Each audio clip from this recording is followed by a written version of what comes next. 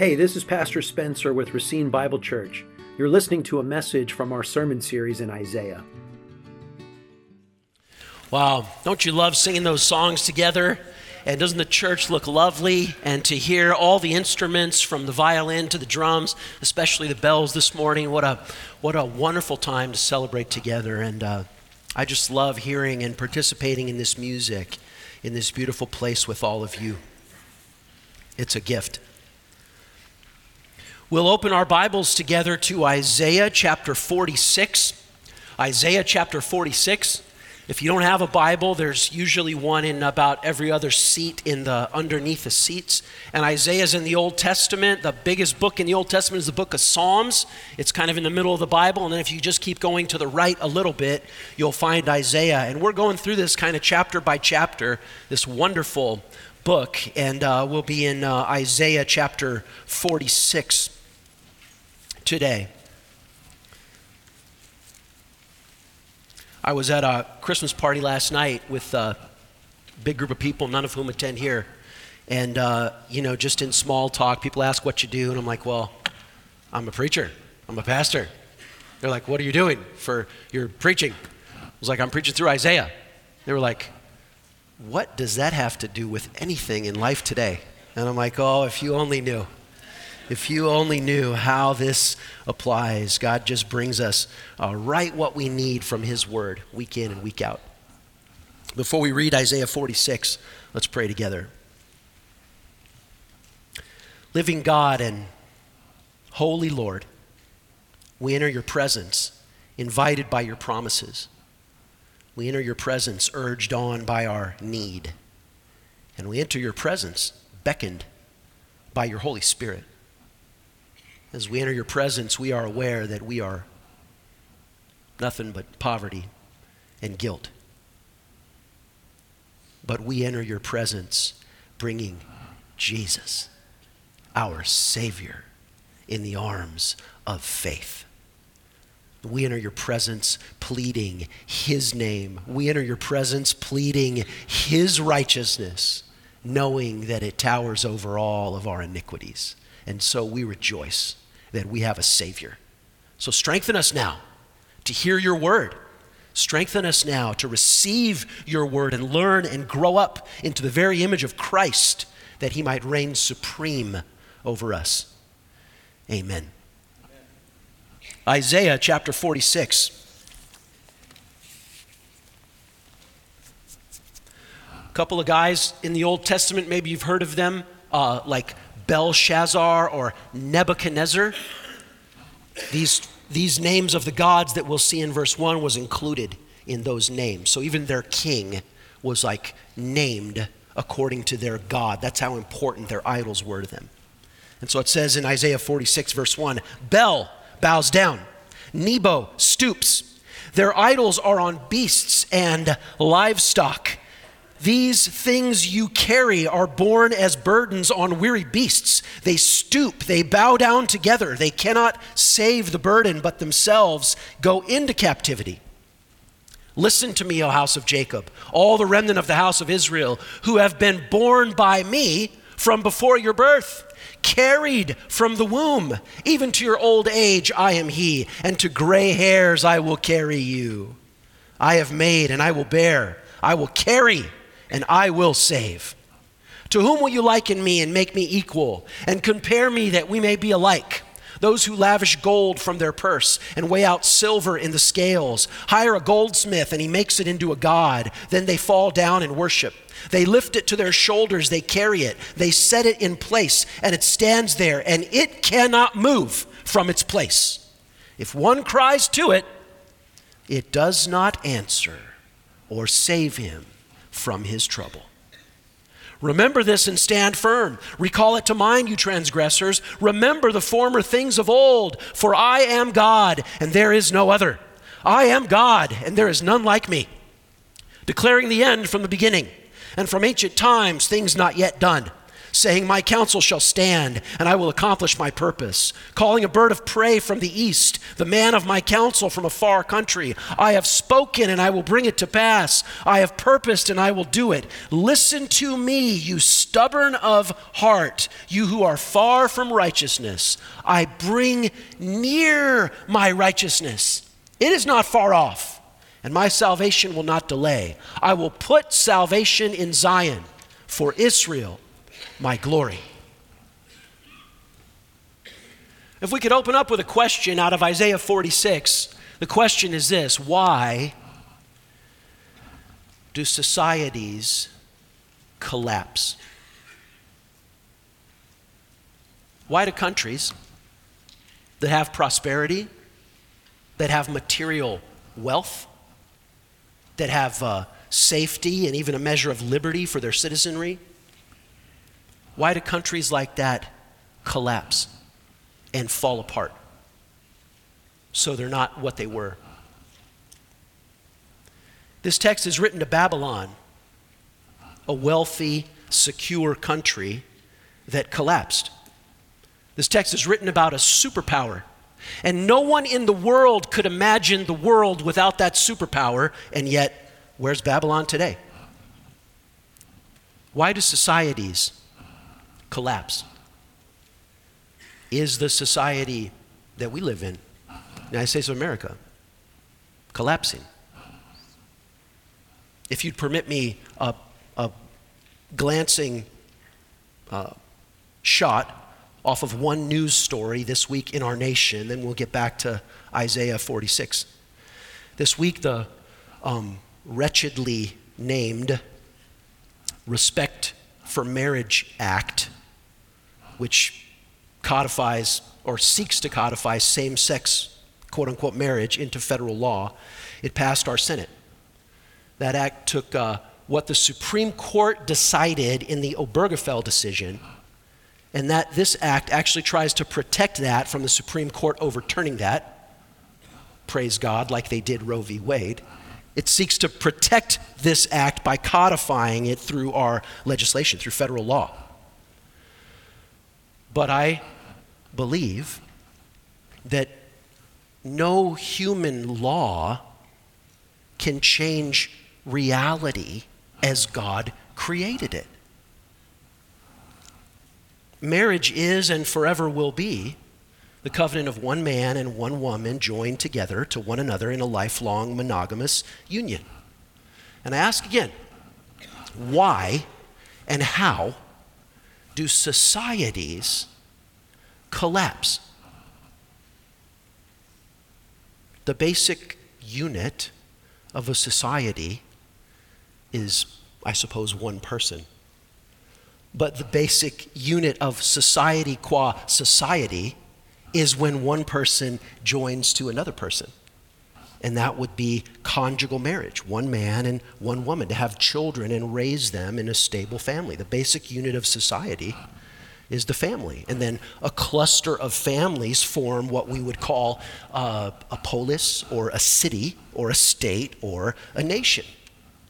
And the basic unit of that society, the family, is pre-political.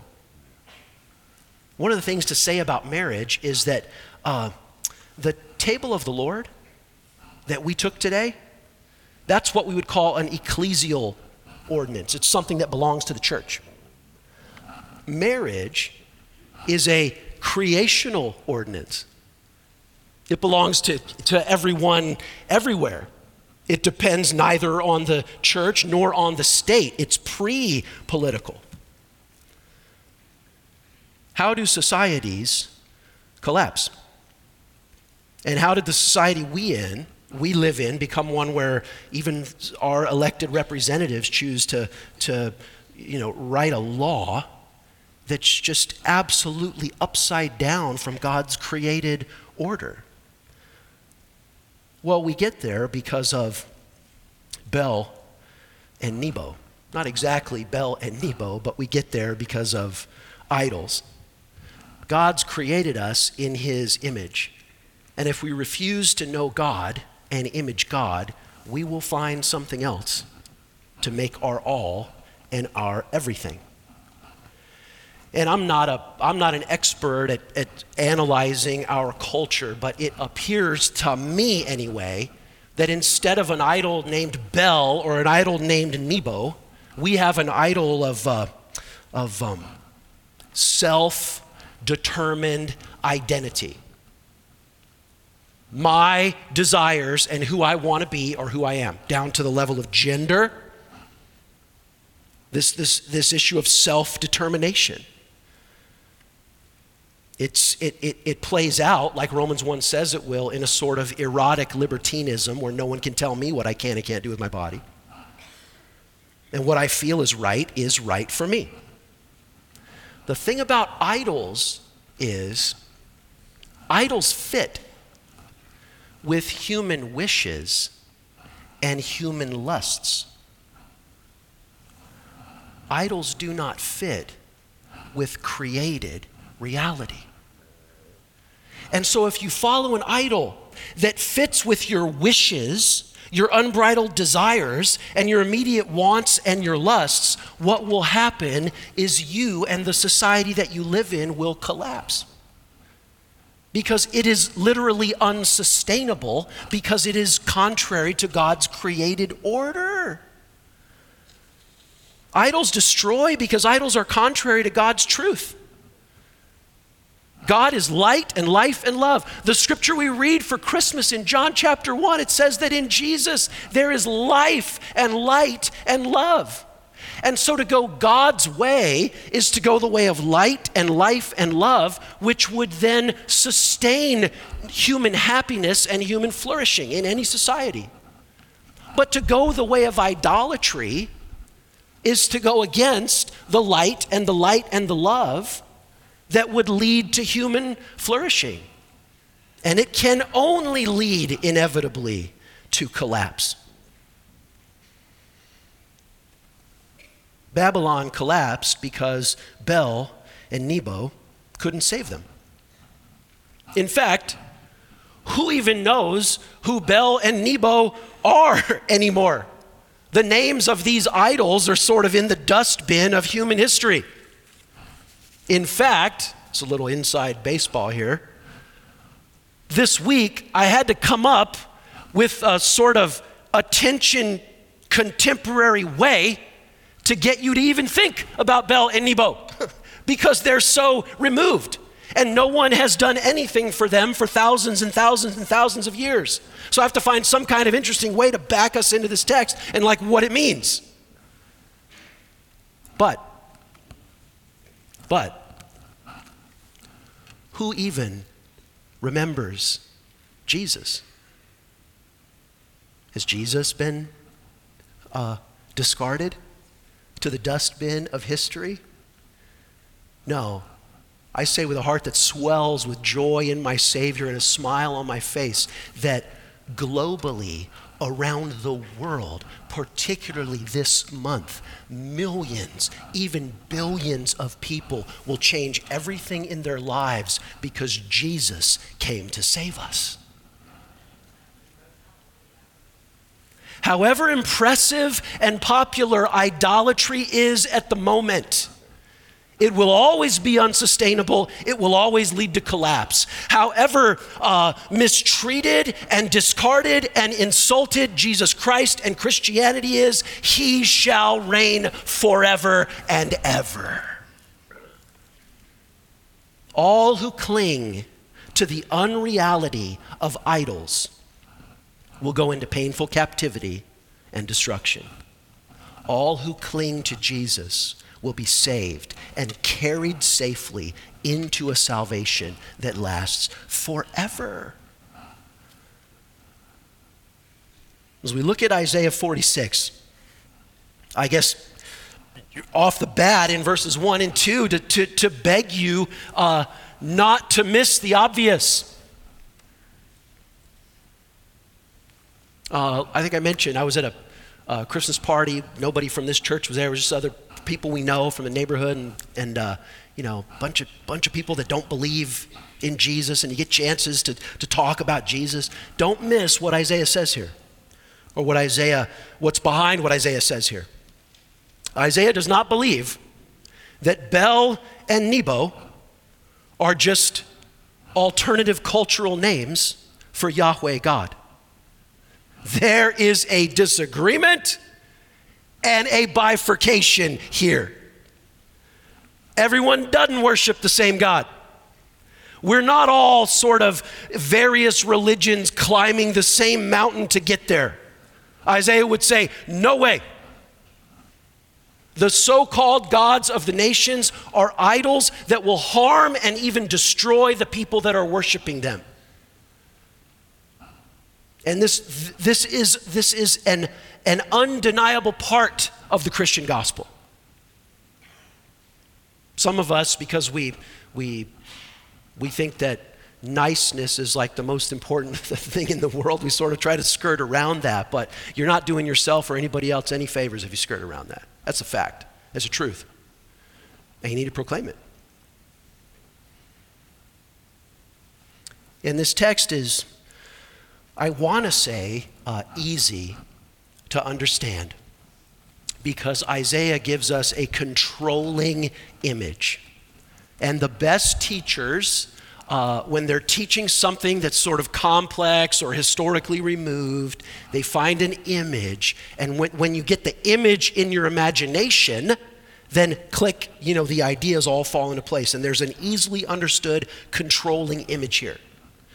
He's saying that when Babylon was finally destroyed, when that culture, through her internal, in her case also, erotic libertinism and other sins, sort of unwound the entire culture, and she was destroyed, what happened was the idols got loaded on to camels and donkeys and carried away into captivity.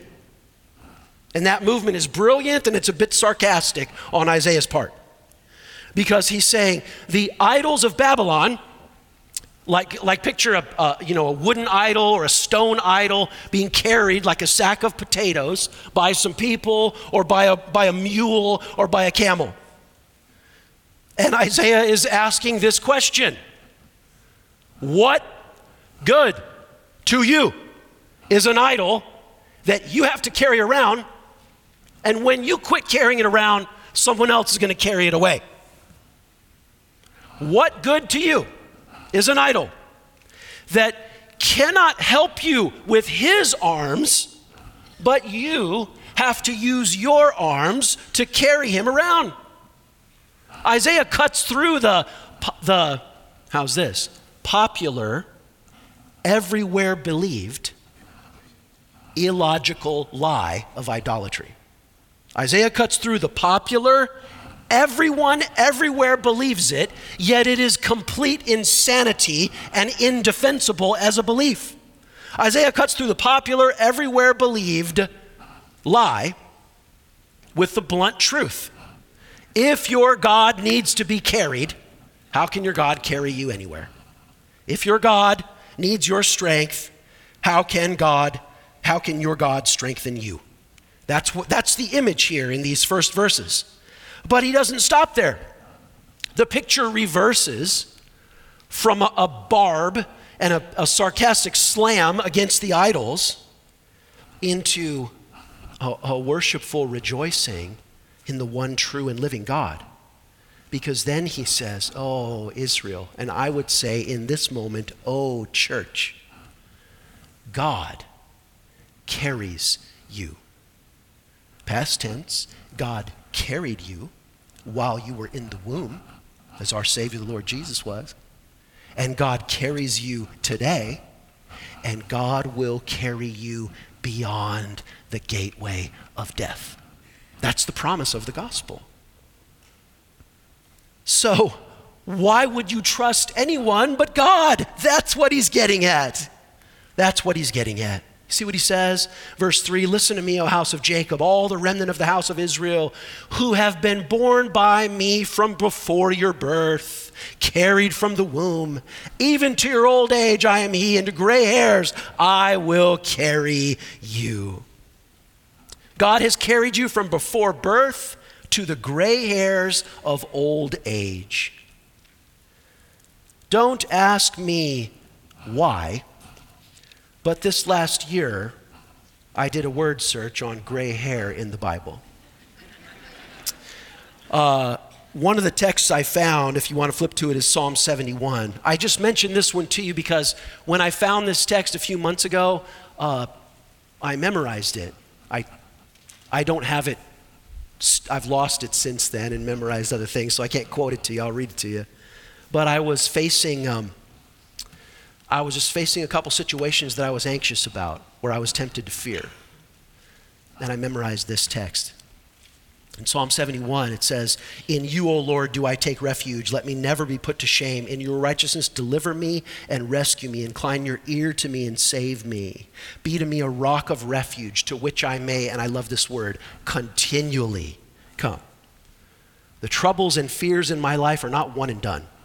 I need a refuge to which I may continually come.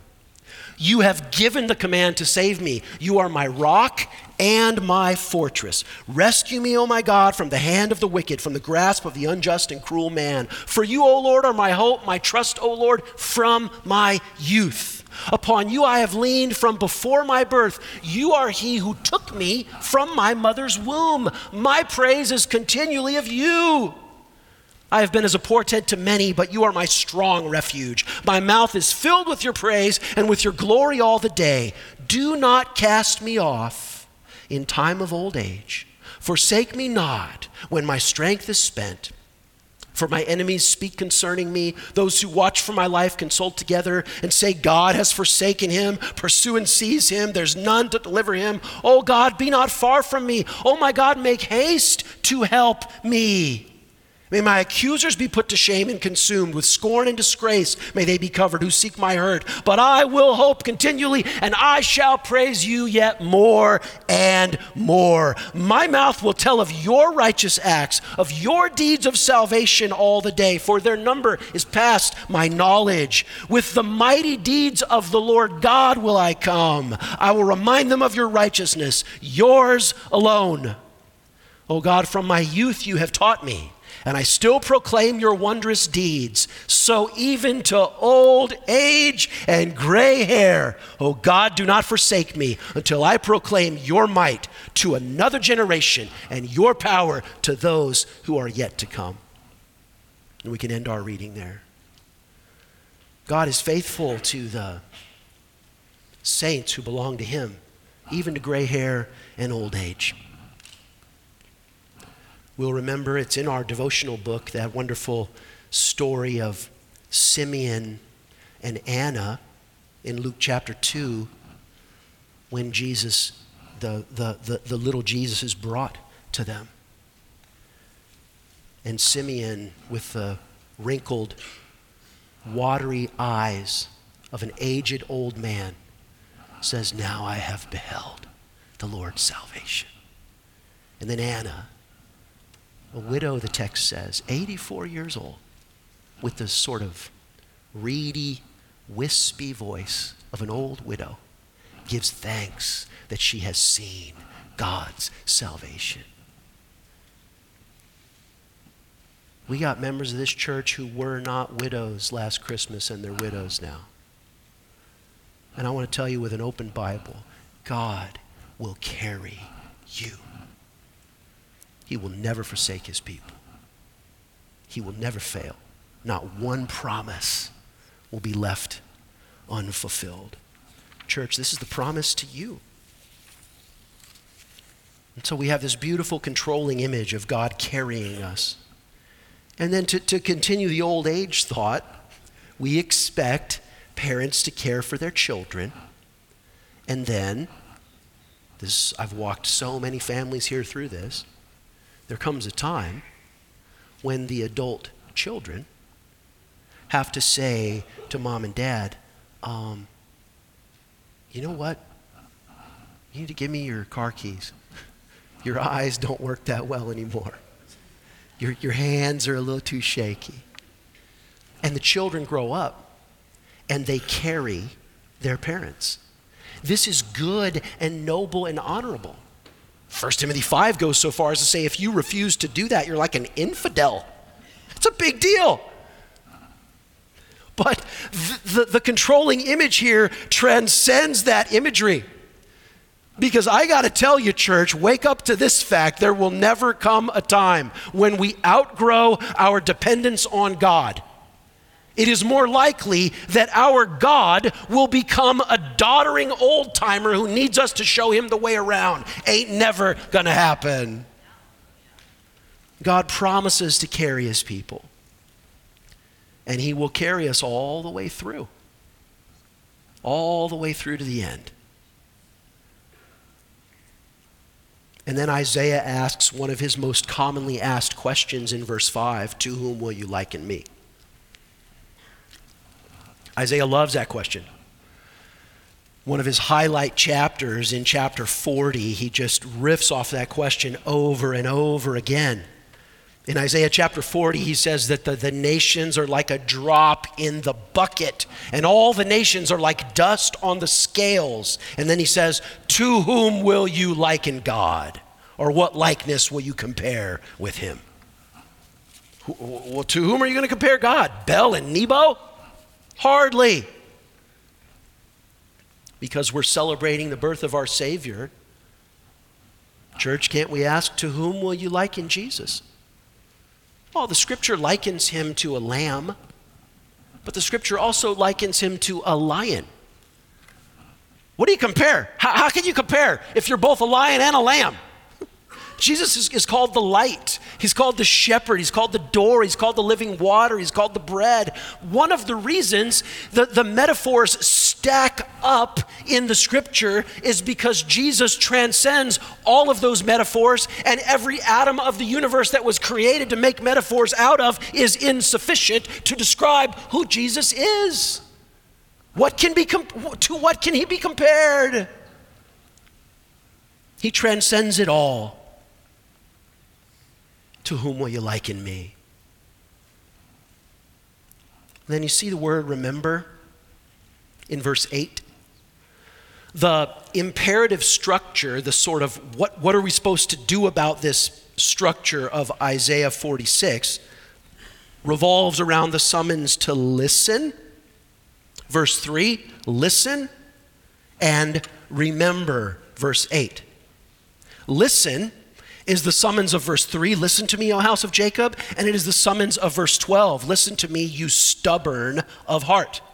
And remember is the imperative of verse 8, remember this and stand firm, and remember is the imperative of verse 9, remember the former things of old, for I am God, and there is no other, I am God, and there is none like me. Church, you have to hear the truth. Not just be in the same place that the audio waves of the truth are transmitting through the room, but you have to listen to the truth. And then once you've listened to it, God says here, verse 8 and verse 9, that you have to remember it.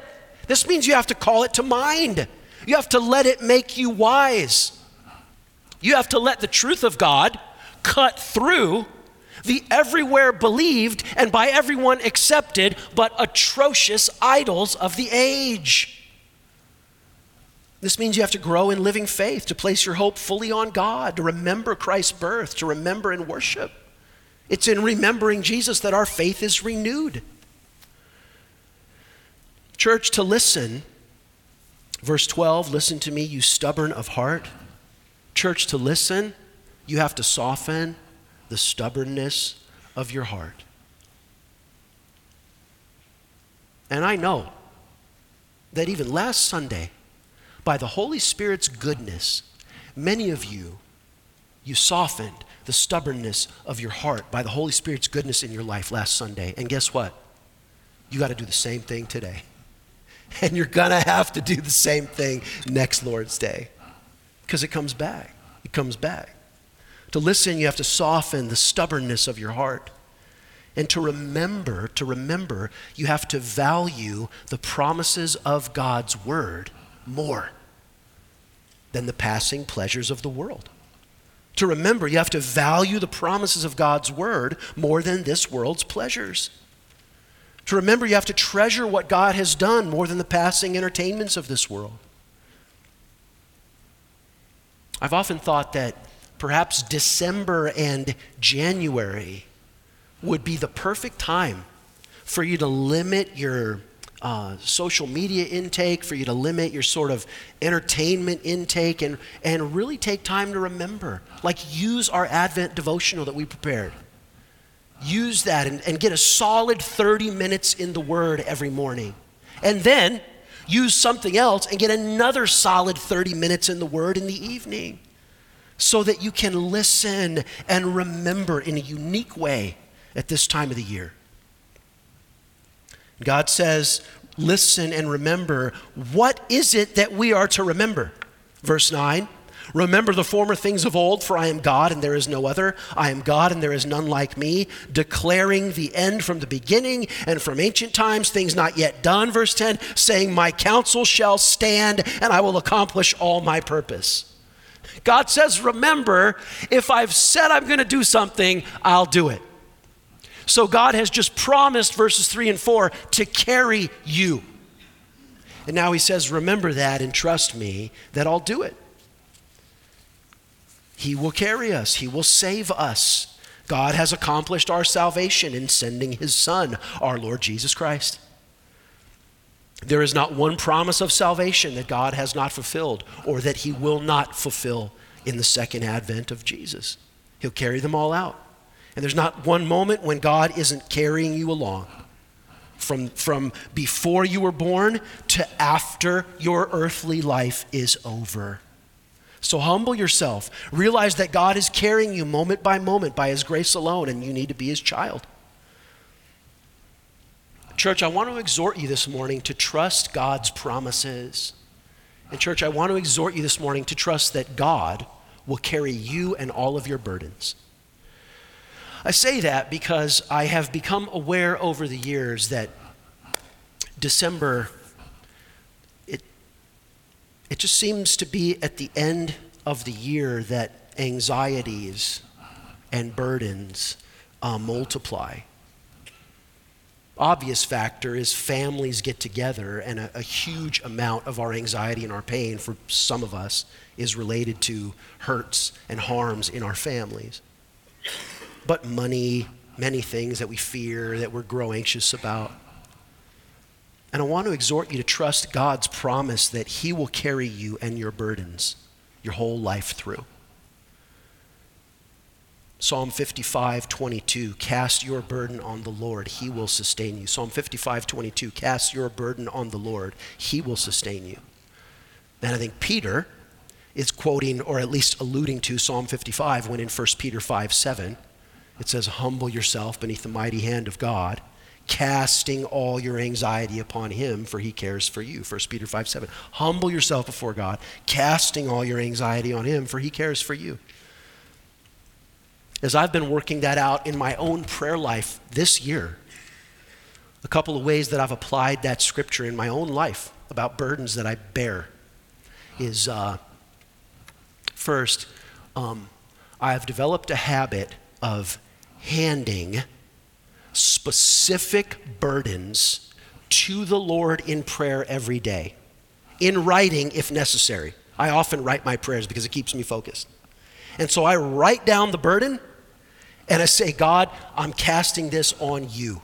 I'm humbling myself and saying, I can't fix it, but I am casting it on you. So I hand specific ministry concerns, specific people, specific burdens. I hand specific burdens to the Lord in prayer, in writing if necessary.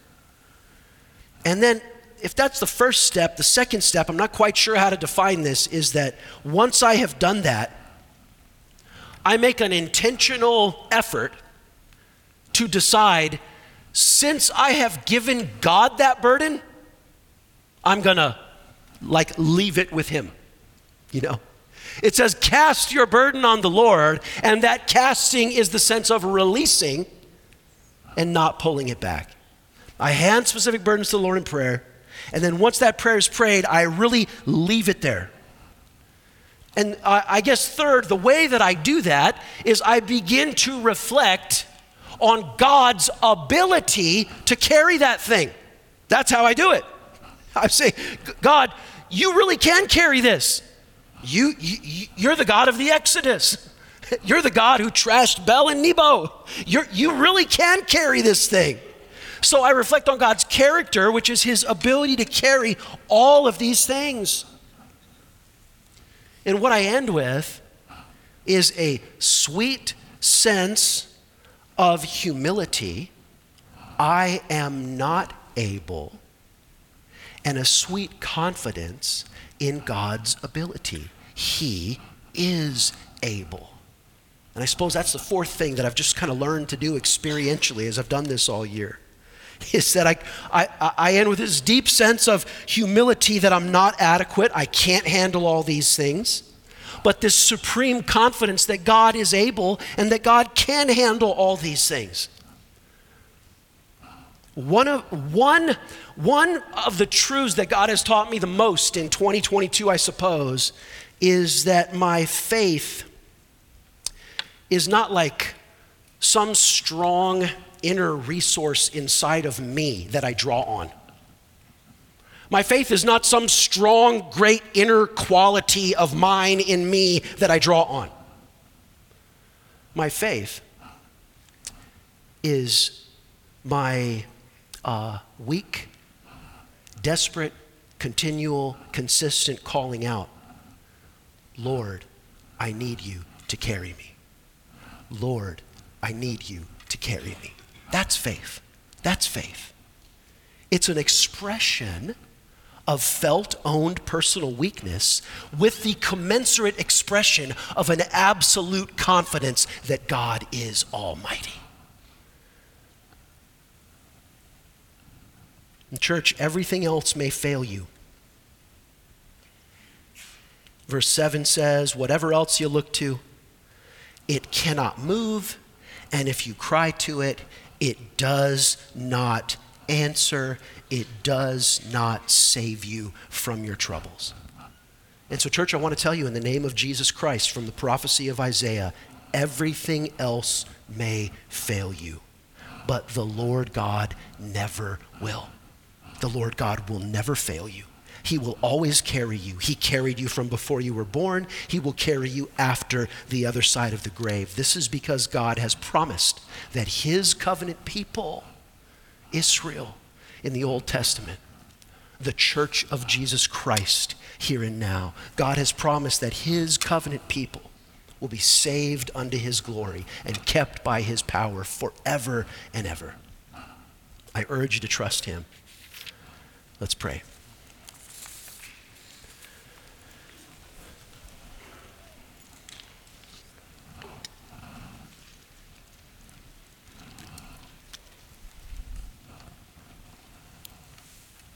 Lord Jesus, we are weak, but you are strong. Lord Jesus, we are forgetful, but you, by your Holy Spirit, have caused us to remember. Lord Jesus, we fill our own lives with misery and doubt. But Lord Jesus, you have given us faith, and you've even given us abiding joy. So Lord Jesus, be glorified in the faith, the trust, the prayers, and the praises of your people. Now and forever be glorified in your church. Amen. To find out more about our ministry, contact us at racinebible.org. Thank you for listening.